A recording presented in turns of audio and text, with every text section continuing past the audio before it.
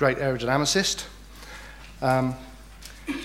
It's been running for more years than I know, and we've had some very illustrious people give the lecture over the years.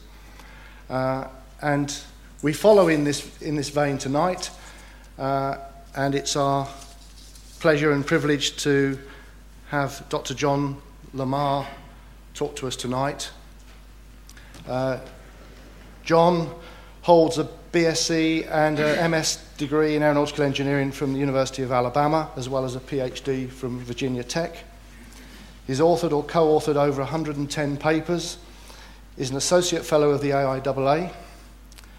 John began his career at NASA Langley Research Center in 1963, where he's performed numerous duties, including the von Karman lecturer, the principal investigator in 3 flight projects on the F-106B, the F-16XL, and has performed analytical, computational, and experimental, that's wind tunnel and flight,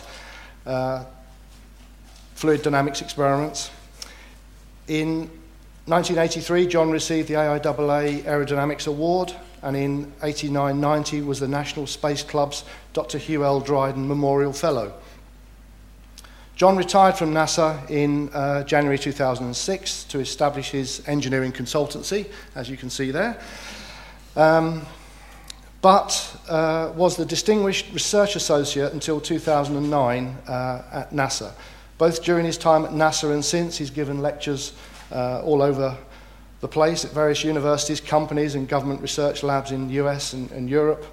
And in 2009, John shared the AIAA International Cooperation Award with Professor Dietrich Hummel from Germany. So his CV matches up to the standard we expect for the Lanchester Lecture. So I'd like to welcome John, because I'm sure you've heard enough from me, to deliver his lecture called A Career in Vortices and Edge Forces. Dr. John Lamar.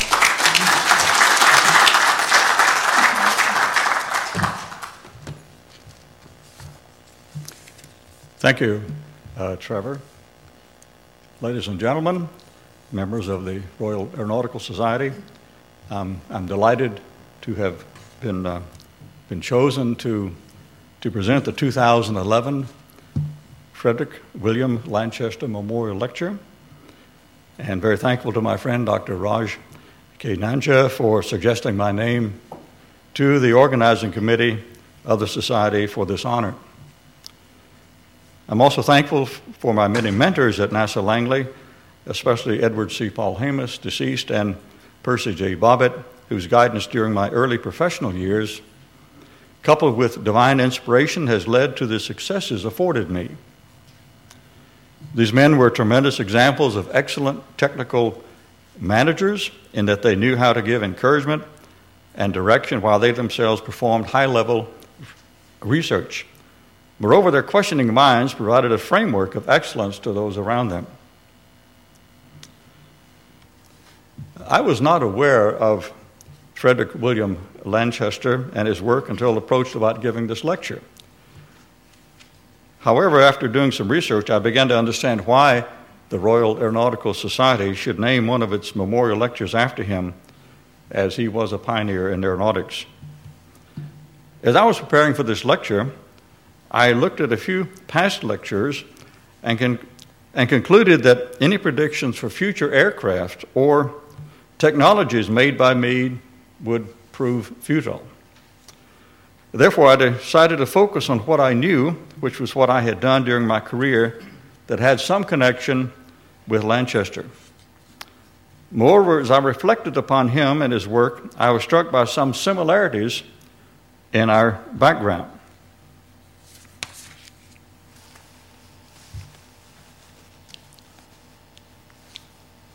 Just regarding some personal history, this almost sounds trivial, but I have a nephew whose middle name is Frederick, and my father and my eldest brother, both deceased, but first name was William. That must qualify me for something. Regarding boats, it was interesting that we had an interest in boats. In 1904, Lanchester had the first motorboat in the UK, launched in Oxford. I built a couple of boats, designed this one, and it also was motor powered. We also have a connection with Birmingham. As you're well familiar, Lanchester did much of his work in Birmingham. But it's also interesting there's a connection with flight. In 1910, Eugene B. Ely flew a Curtiss Model D biplane off the USS Scout Ship Birmingham while the ship was at anchor in Hampton Roads, which is between Newport News and in Norfolk. You can see by the inclination of the flight path, it looks like this aircraft is going to hit the water. And actually, the wheels did hit the water, but he was able to successfully pull out and land in Norfolk. I was born in Birmingham, Alabama, in 1940. I wasn't around at the time of this adventure. This feat by Eugene B. Ely is recorded on a historical marker in Newport News. The birth of naval aviation took place not far from where I live. And Glenn Curtiss established a flying school between 1915 and 22 in Newport News. And it may be hard to see, but he taught a number of pilots, both Canadian and you may be able to read some of these names. For instance, General Billy Mitchell is what do I do?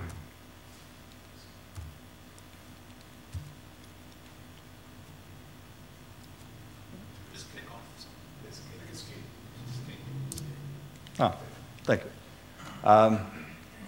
And these were trained prior to World War I for at least for the Americans. School was disbanded in 1922.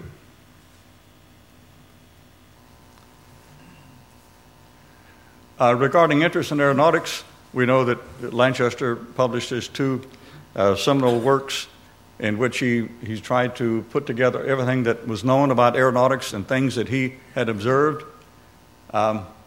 And he tried to bring some order out of chaos, as it were. As a boy, my brother built model airplanes, and I built model airplanes, and maybe some of you built model airplanes and flew them. And along with divine inspiration, I decided to study aeronautical engineering at the University of Alabama. But a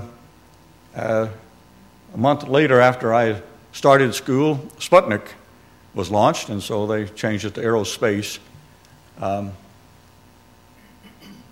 Regarding vortical flows, these are two figures out of one of his books, and I really wasn't aware of these, but it's remarkable, and this figure is going to show up later in the talk, about what great insight Lanchester had regarding vortex systems.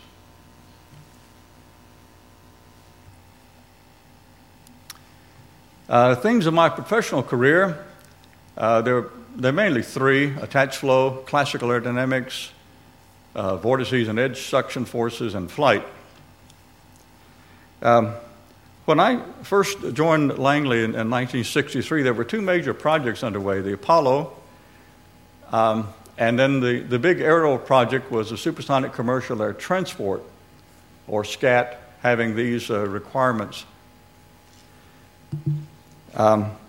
These programs had both been underway for some time before I joined NASA, and many configurations were studied for the American supersonic transport, including something that's Concorde-like. These were the design conditions, and I found that interesting. If you want a full review of all of the configurations studied, you might look under Ed Ed Ray, as would be a reference.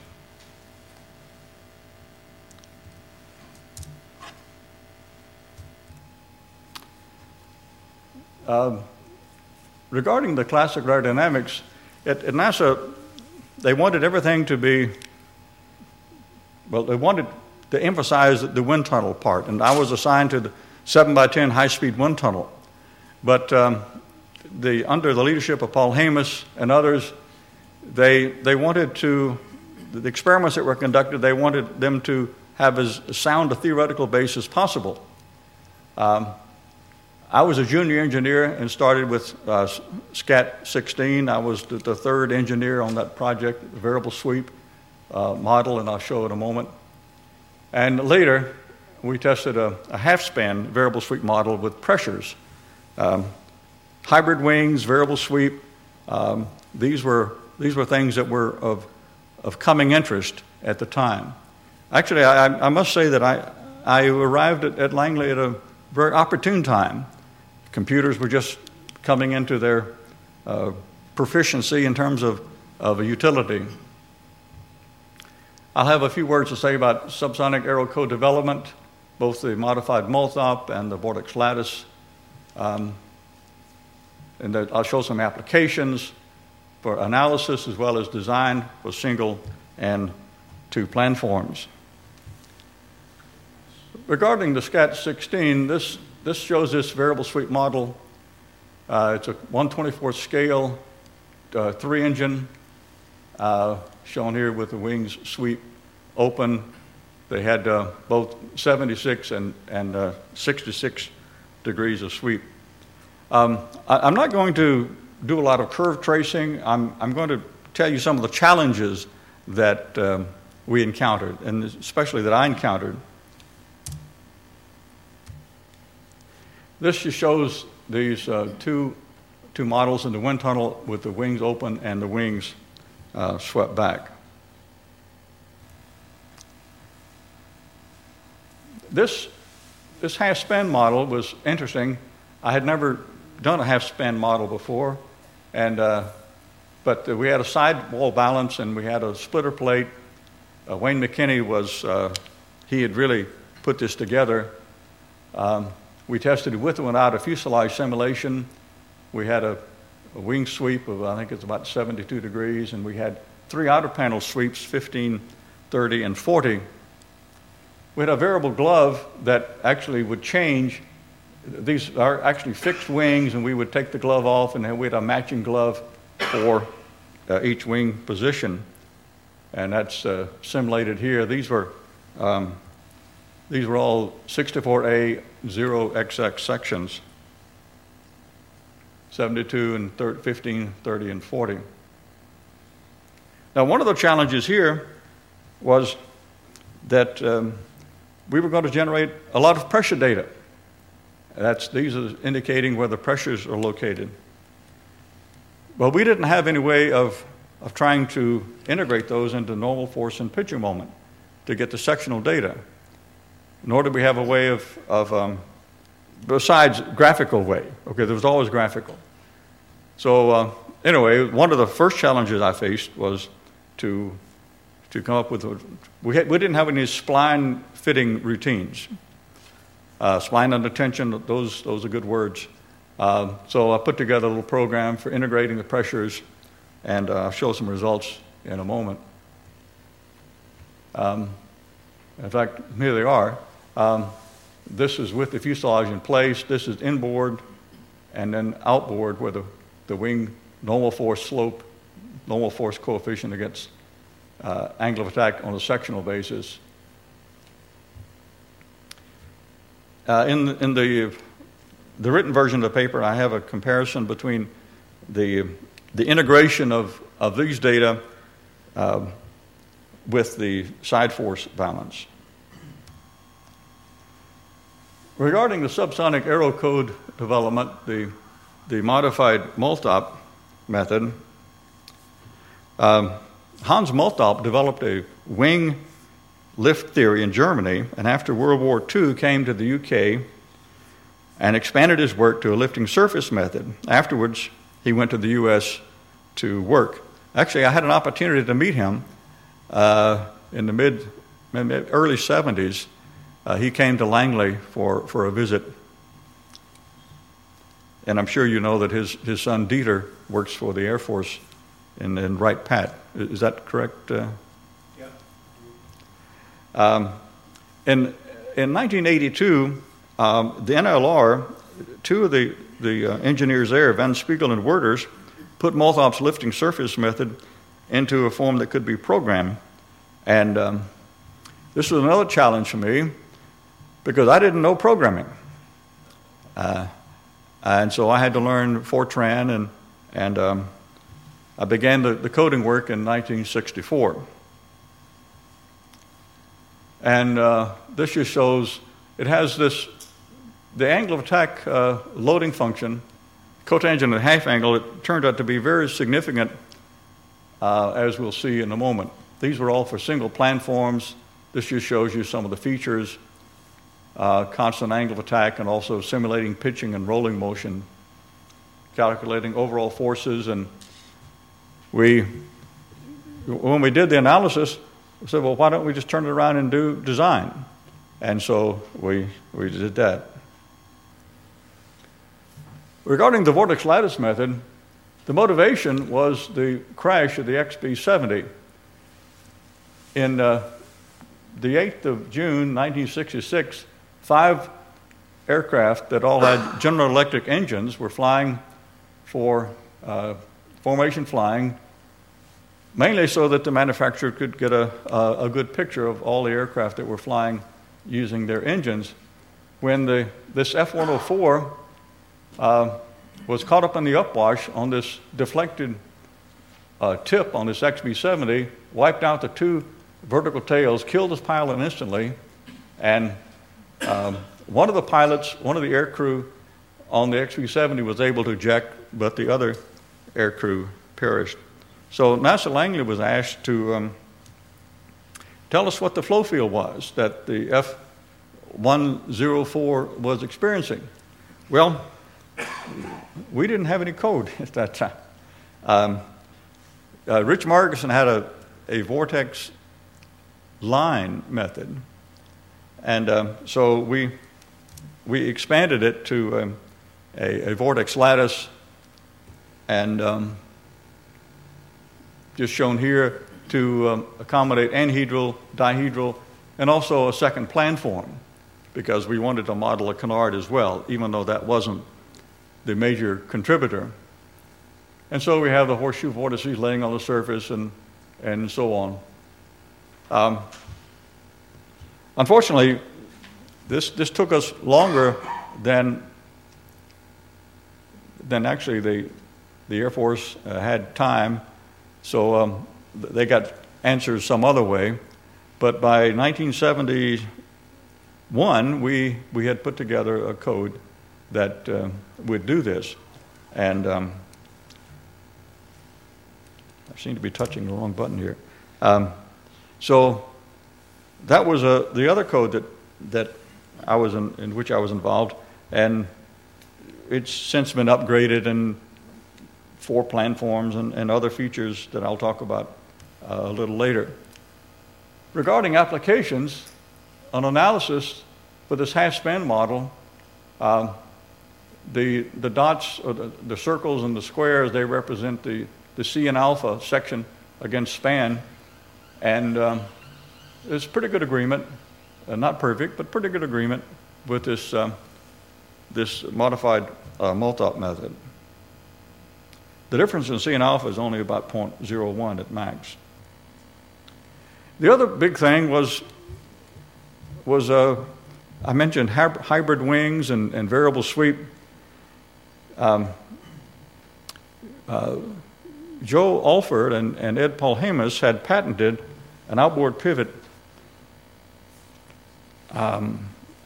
for a wing, and this just shows an example. If you have the wing along the wing pivot at the center line, you get this. These are 2 of the dots, or 2 of the data points. One is about 7 degrees, and one about 50 degrees. tremendous aerodynamic center shift with wing sweep change. To move the pivot outboard, as most of you know, you can reduce the aerodynamic center shift as you go from, roughly 25 to 75 degrees. And we were able to capture the essence of that movement.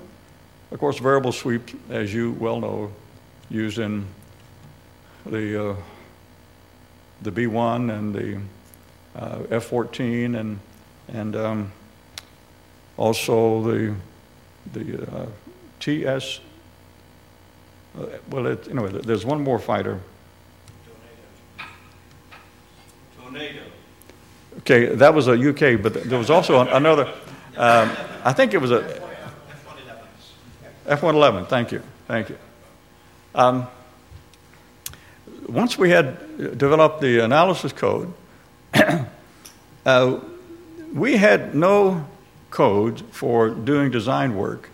Now, the supersonic guys, they had the Carlson Middleton methods for doing supersonic design, but we didn't have anything.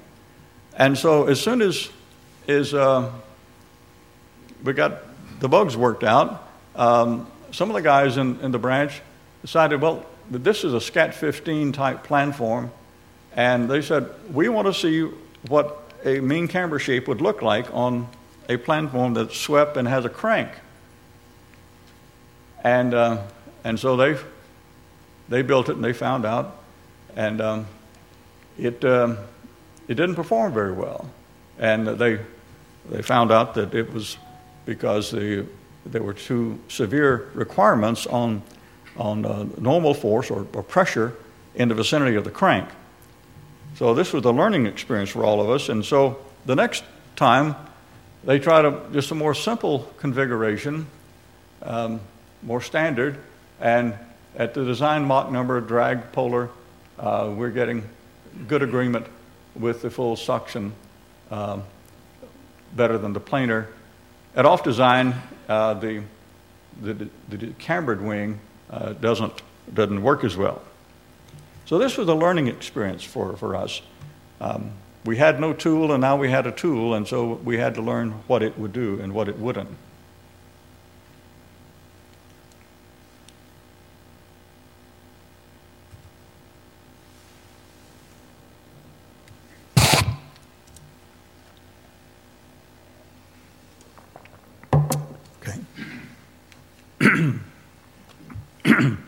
Excuse me. This is using the vortex lattice method for two planforms.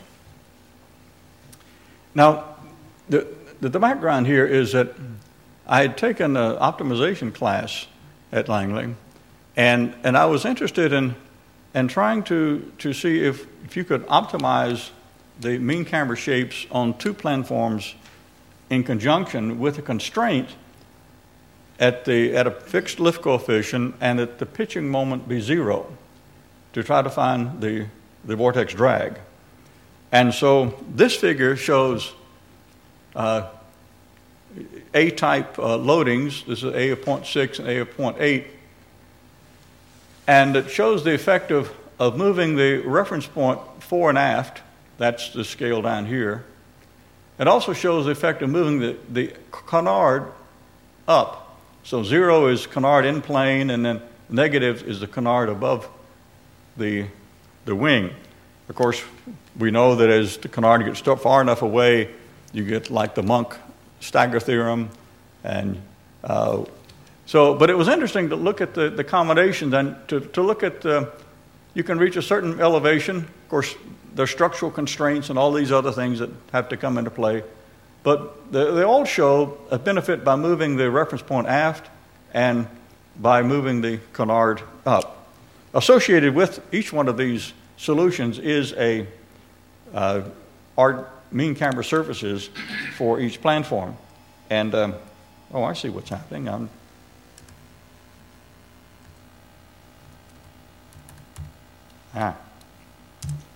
need to go back. There.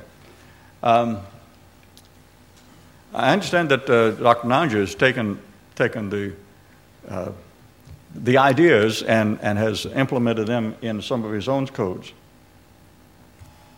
Okay, regarding vortices and edge suction forces, I'll talk about the Paul Hamus suction analogy just briefly, some edge suction analytical developments and associated wind tunnel tests, and I'll focus on the modified Mothop method, though the vortex lattice method has been used as well.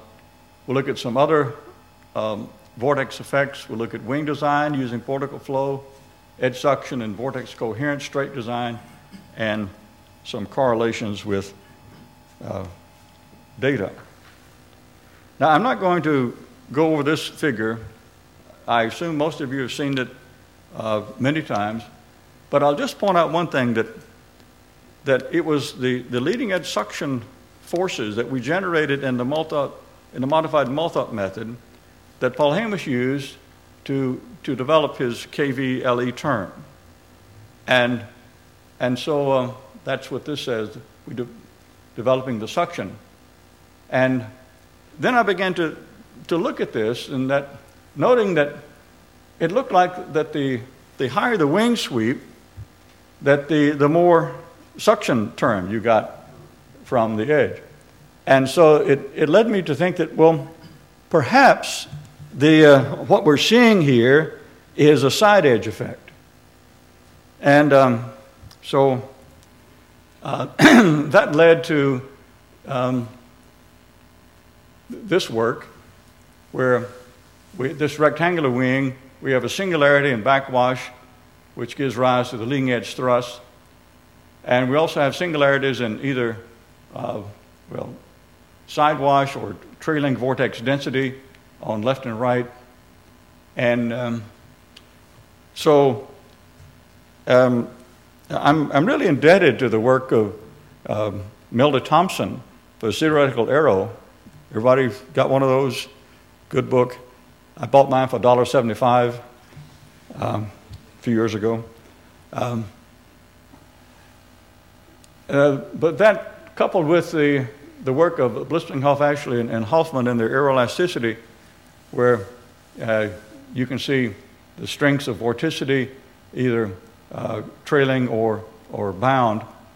And compared to what Lanchester put together, this is after the trailing edge. He wasn't able to look on the wing, but it's really remarkable, his insight that he had. Now, in order to do this, what you have to do is you've got to integrate this bound vorticity density up to some place on the wing, and then you've got to do a span-wise fit. And this illustrated here at the 90% of some rectangular wing, singularity being integrated up to, it's a 0.017 of the chord. So you pick up the circulation, and then if you take that and you plot it over here, and you do it with all the other stations from inboard to the tip, and you do a curve fit with a even sine series onto square root of 1 minus eta squared, then and then you can do a differentiation, and you get something that which you'll get a singularity in d gamma d eta for the trailing vortex density, or twice the sidewash. That's been published, and it'll also be, the details will be in the lecture, the printed version. So out of all of this, you end up with a coefficient, a side edge suction coefficient, just as Paul Hamus had a leading edge suction coefficient. And I just want to focus on the bottom part of the chart, lift bottom against alpha.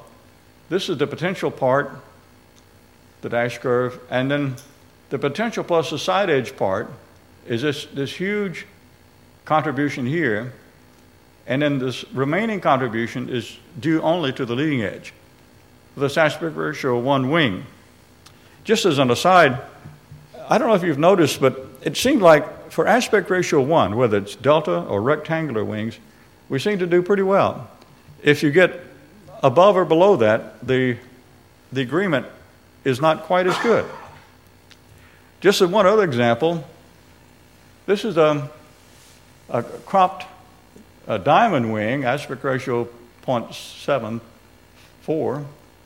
Just again looking at the bottom, alpha against lift. There are more charts that have been published, but again, the potential lift is here. Now, in this case, the long and short dash curve is the potential plus the leading edge contribution, and then this part is the side edge contribution. And it certainly helps, but it certainly misses the data. And so that led us to wonder why, what was happening.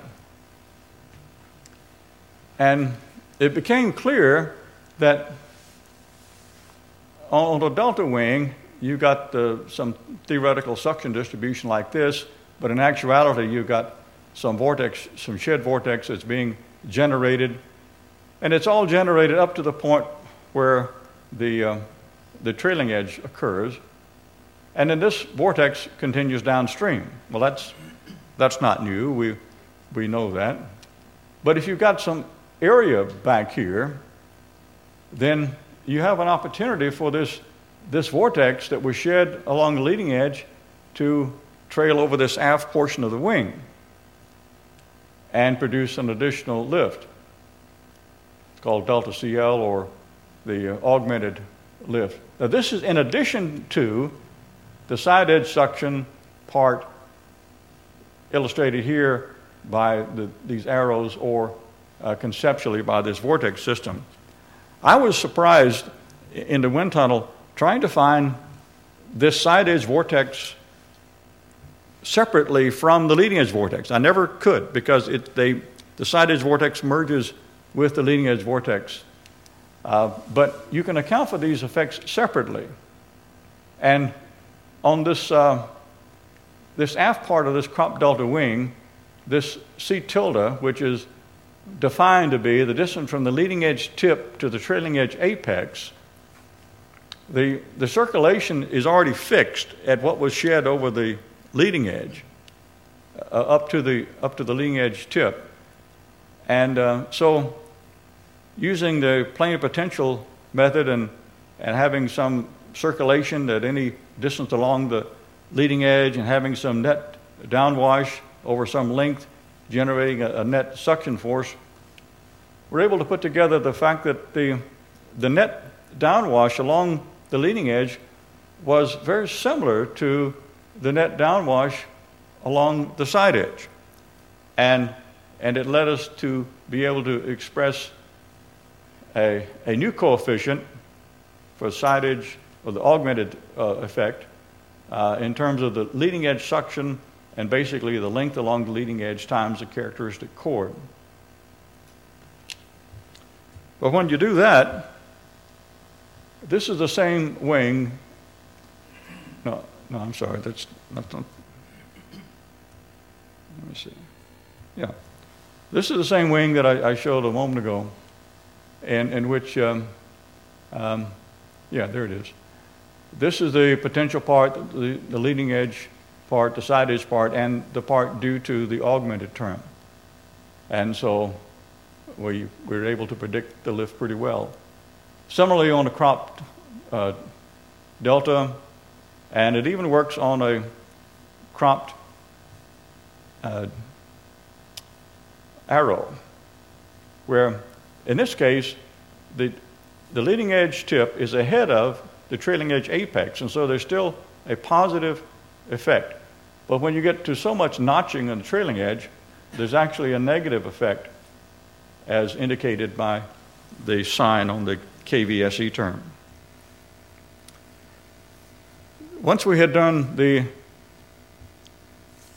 design work, the analysis work, it looked like we should try to see if we could design with vortical flow. And there was some constraints here, and that they seem obvious, but when you do them, you have to build them in, that the circulation will always be positive. You want the vortex system always on the upper surface. And this was at a fixed lift coefficient for a fixed Mach number, and the dash curve is attached flow, and the vortical flow is the solid curve. So there's so much more incidence required in the root region. We're moving from root to tip. Mid-span, they're about the same, but as you approach the tip region, you really have to have a significant twist in order to keep the vortex system attached on the upper surface. We used the vortex lattice method in this project with, at that time, General Dynamics Fort Worth Division. This was the pre-SCAMP, supersonic and cruise maneuvering performance aircraft. And you saw the significant amount of twist introduced in this previous chart. Well, that was happening for this wing as well, this cranked wing, where the restrictions were that it be a single vortex system along the upper surface. So because wing boxes and other things come into play, we had to end up with some reductions, but we took reduction in twist, but we took to get the aerodynamic effect, we had to use leading and trailing edge devices. And it worked pretty well. This was a transonic design case. Now, fortunately, we were able to find that you could get much the same benefit by just other leading and trailing edge combinations. So you didn't have to have a potato chip wing in order to accomplish that.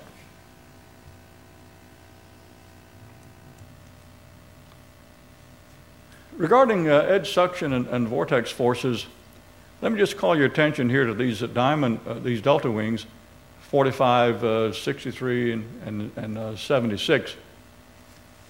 These are suction distributions against span, and you can see that as you increase the sweep, the suction distribution peak increases, and the peak moves outboard, along with the departure angle for the vortex system ranges from 7 to 13 to 37.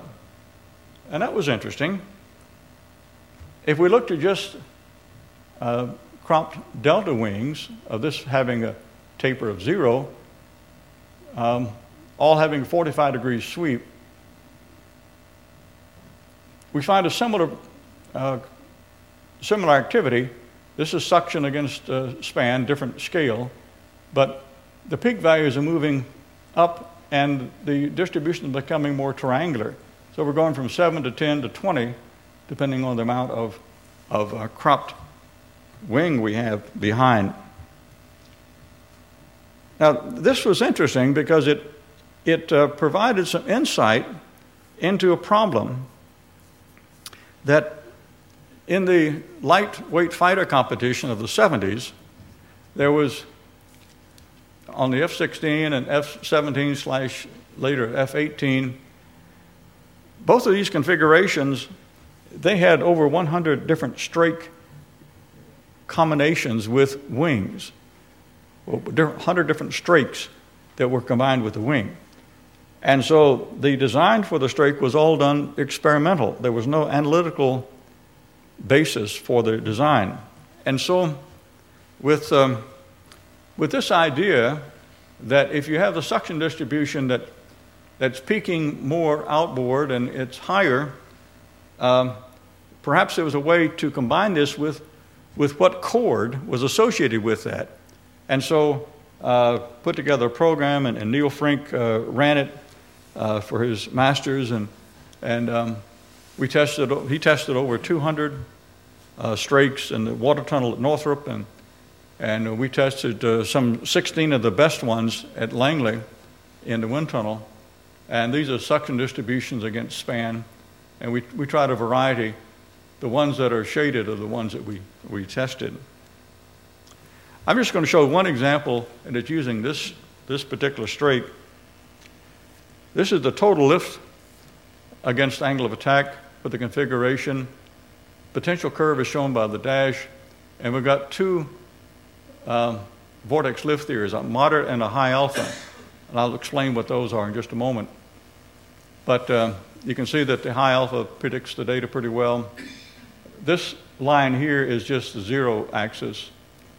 The pitch is between these two lines. Jim Luckering and I did a paper some time ago in which he contributed this sketch, among other things. These are the suction distributions at moderate alpha on the strake and the wing and the side edge, along with the augmented portions of the wing that are covered by the trailing systems. And the trailing systems are shown by this flow sketch. At the high alpha, what you get is that the flow sketch indicates that the straight vortex is the one that persists, and that the wing and side edge vortex are displaced, and you're not getting a contribution from them. So you're basically getting the side edge forces in a sense that are driving the vortex system, and then this is the region of augmentation. So that's the difference between the moderate and the high alpha theories. This model was particularly interesting in that it had a dual balance. It had a main balance right here to measure the whole forces, and it had another balance that was mounted. I'm sorry, the main balance was back in here. This mounted the forebody and strake vortex, strake systems, and then just by combination you could work out what was the wing and afterbody forces. And so shown on the bottom, the lift against alpha and pitch against total lift, and the solid curve. The circles are for the wing afterbody, and the squares are for the straight vortex, and it worked amazingly well, and it even brackets the pitching moment data for each one of these components. The next part and the last part of my talk will focus on flight. As has been indicated, I was involved in several flight programs, but I think the reason that maybe perhaps of more interest, the reason was that I've been doing the same thing for 20 years. I've been doing experimental work, wind tunnel, I've been doing computational work, and I thought maybe I should be able to do something else. And I had the idea I'd like to see if this thought that vortices are independent of Reynolds number was really true. And through a couple of starts and so on, we're able to get access to the F-106B aircraft and do some experiments, both with a fixed light sheet and a rotating light sheet, to look at vortices, at flight conditions. And we'll look at how you can use data fusion to examine much data. And then the F-16NXL under the Cranked Arrow Wing Aerodynamics Project. When I got involved in the F-16NXL, it was the flight portion associated with the high-speed civil transport. But that got canceled. But thanks to NASA Langley and NASA Dryden, they continued this as a basic project through, I know the flights mainly took place in 96. And we were interested in establishing and predicting the flight flow physics on this aircraft, and then I'll talk just a little bit about how this project got internationalized. Just want to point out one thing. This was a light sheet. This was not a laser light sheet. Well, why didn't you use a laser light sheet? Well, I wish we could, but we didn't have one. This was done in the mid-'80s. And we only had the aircraft for 3 months. We had 1 month to install our equipment. We had 1 month to do our flight test, and we had 1 month to take our equipment off. And then we had to develop all of this hardware that sit on this missile bay pallet. We had to locate a seeding probe, and we had to develop all of this equipment. And praise God, we did it in about a year, which is remarkable. So I've told you it's not a laser. The other thing I want to tell you is that this seeding probe, I mean, everybody knows where to put a seeding probe, right? You put it where the flow gets drawn into the vortex system. That's what you're trying to see. That's what you're trying to illuminate. Well, it turns out that we had another F-106 at Langley that we were going to be using in an experiment with the leading edge vortex flap. And so, not because of me, but we wanted to test this aircraft in the 30 by 60 tunnel. Well, it was too big. So they cut it down the center line. And they put it up on the edge, and we did some testing in the 30 by 60 trying to look at the proper probe locations.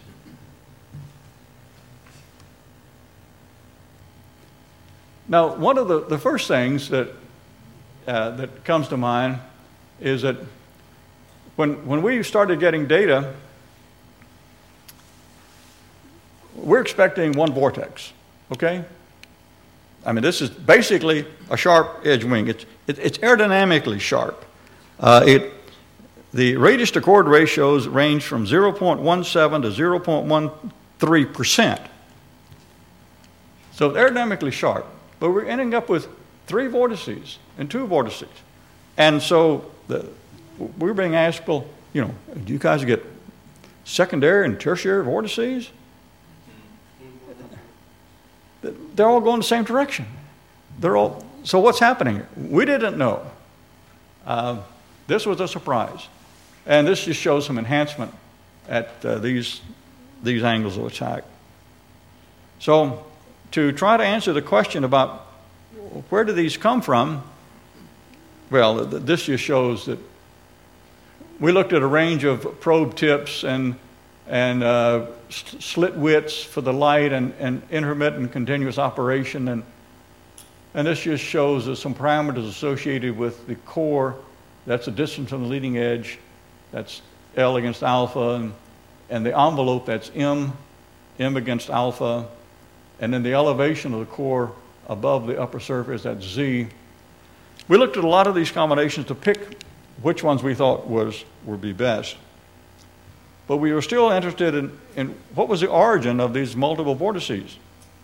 Now, associated with this was a test being done at Langley and the 7x10 tunnel by Jim Hallisey, in which he had a smooth F-106B aircraft, and he began to model, and he began to introduce disturbances, trips along the leading edge, and he could begin to get some oil flows that looked like what we were seeing. And this shows some access straps, and it shows the different elevations, the different sweep positions of the light sheet. We've also added another camera. This was primarily in conjunction with a vortex flap experiment, so you could see close to the leading edge. We also relocated the light sheet to the upper surface and made it rotatable. This just shows a region, the shaded area shows a region of the wing that was covered by the seeded flow, and it has a wing slot which generates another vortex and prevents it being seeded without an additional source. I think that's all I want to say on that. The whole point of this chart is trying to look for the multiple vortex system source. And I'm not going to try to trace core paths and approximate reattachment location. I want to just focus right here. And this is what we found in detail. We found that the vortex that was shed in this vicinity we're getting a reflex, and we are actually beginning to pick up a couple of separate cores. And it turned out that it's happening very near one of the access straps. So the access straps were actually tearing or cutting the vortex system and giving rise to these extra systems. Now, just as for instance, at this test conditions, I've superimposed the core location from another chart onto the pressure distributions that are located basically perpendicular to the leading edge. And what's interesting is when the core path crosses one of these lines, if you read vertical, that's an indication where there is a vortex system located. It seems to work pretty good here. And here, you get this peak, and you're getting this peak here. So the point was that you're able to take two different kinds of data and to marry them and come up with a similar answer. Regarding the F-16XL and its research paint scheme, on the left wing you see these tufts as well as these white video targets that proved quite useful. We had active on the right wing some 280 upper surface ports, and we had some 46 on the lower surface, primarily in the vicinity of the leading edge, where they were flush ports. They were arranged so that we could do plotting at constant butt line, as well as could do cross-plotting at constant fuselage stations. Now, in addition, what we knew about boundary layer rakes is we knew what flat plate boundary layers were supposed to look like, but I didn't know what a boundary layer was supposed to look like underneath a vortex. So we thought that might be interesting to see, and so we had two boundary layer rakes that were flown in conjunction. One was a control located in the region where the flow was streamwise, and then one other one that was located in the vicinity of a vortex system. On separate flights, we flew Preston tubes, some 16 Preston tubes at a slightly different location due to structural considerations. So we had 32 Preston tubes, or we had 32 ports for the boundary layer, and this was the ESP module that was used to collect the data for both sets of information, both sets of pressures. We also had some 7 video cameras, 2 on the vertical, 1 in each one of the air missiles, leading edge noses. We had behind the cockpit and 1 HUD camera.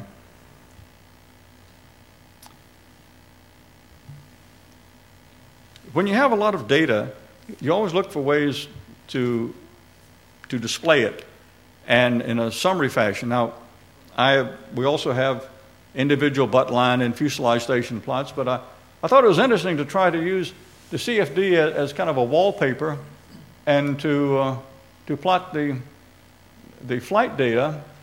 The location of the ports is shown by the black dots, and the value of the pressure, using the same scale as the CFD, is plotted as the donut value. And so where you don't see any disagreement, that means that they agree well. Shown here in this highlighted region in the apex, you actually find there's regions of higher suction that were measured than were predicted. I will have to say that this was, what we were able to do with, I think we had about 2 million cells for this half a model. And I wasn't an experienced CFD user, but I think that it was remarkable what we were able to gain. This was this is plotting the velocity in a boundary layer rake over the velocity at the edge of the rake against height off the surface. And this is the theory that was used. And this is rake number 3 somewhere. Yeah, boundary layer rake 3. This is our control. And so it was repeated on several flights, as I mentioned. And so the flight data are in good agreement, and but they don't aren't quite well predicted by the theory. Boundary layer rake 4 is supposed to be underneath. This is our theoretical prediction of where the primary vortex was located. And though there's difference between the two methods, it is interesting that the measurements and the theory both show a jet-type flow about the same location. This was supposed to be near the secondary vortex. In fact, boundary layer rake 5 was supposed to be underneath the secondary vortex, and boundary layer rake 7 was supposed to be at the secondary vortex separation point.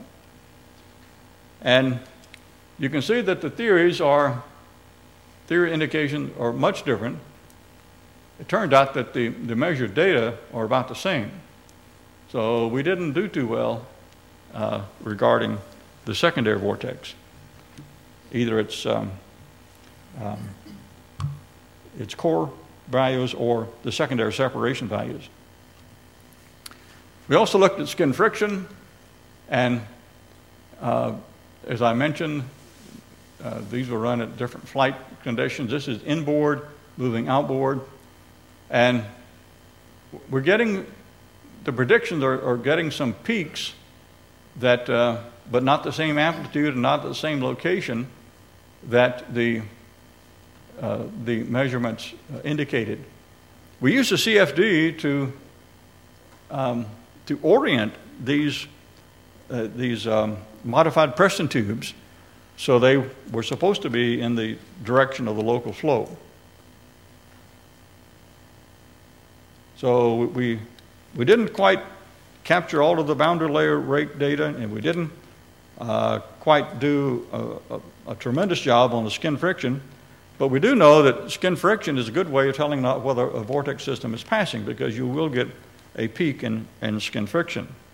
So this led to an opportunity to involve the international community through AVT 113. We had airframe companies and government labs and university-led efforts. All of these are wonderful people. Some found they had other commitments and weren't able to continue.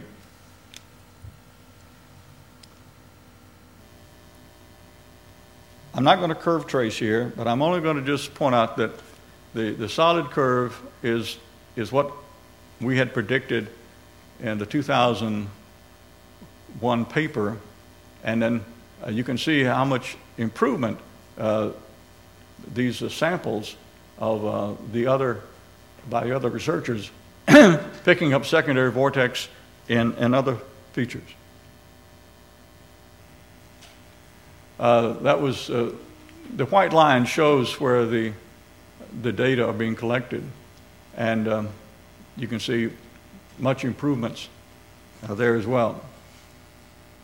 And as we're moving out on the outer wing panel, you can see again much improvement. So I'm very thankful for the collaboration that we had with our international partners in AVT 113.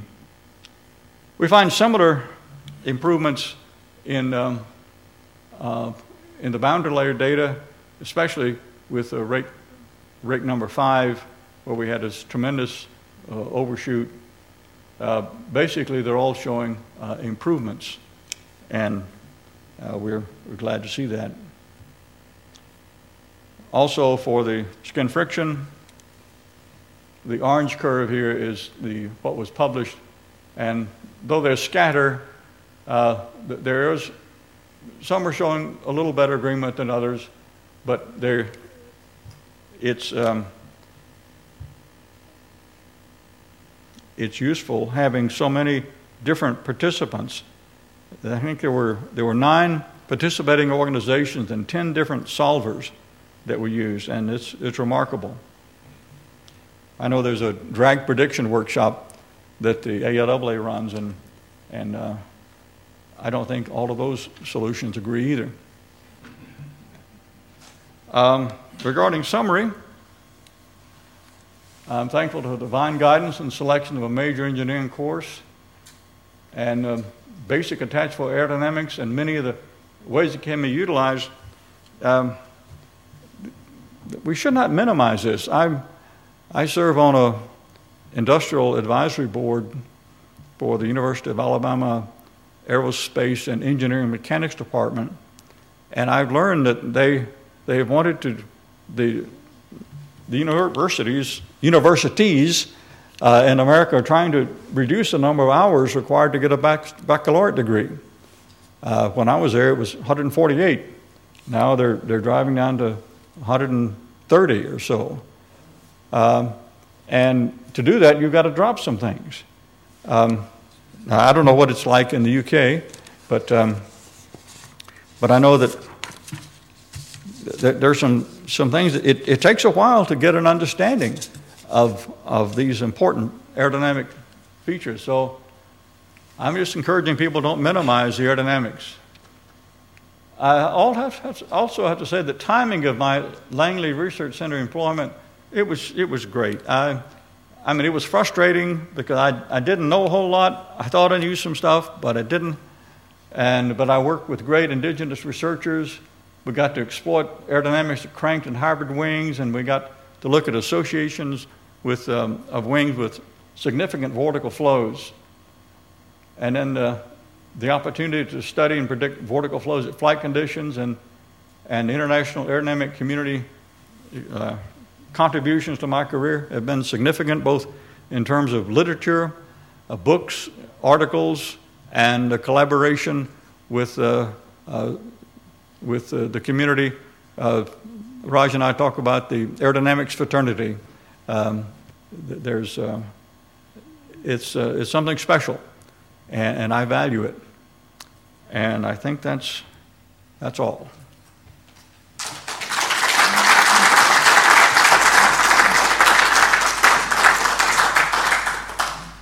I'm sure John will take some questions now from the floor. We have a microphone.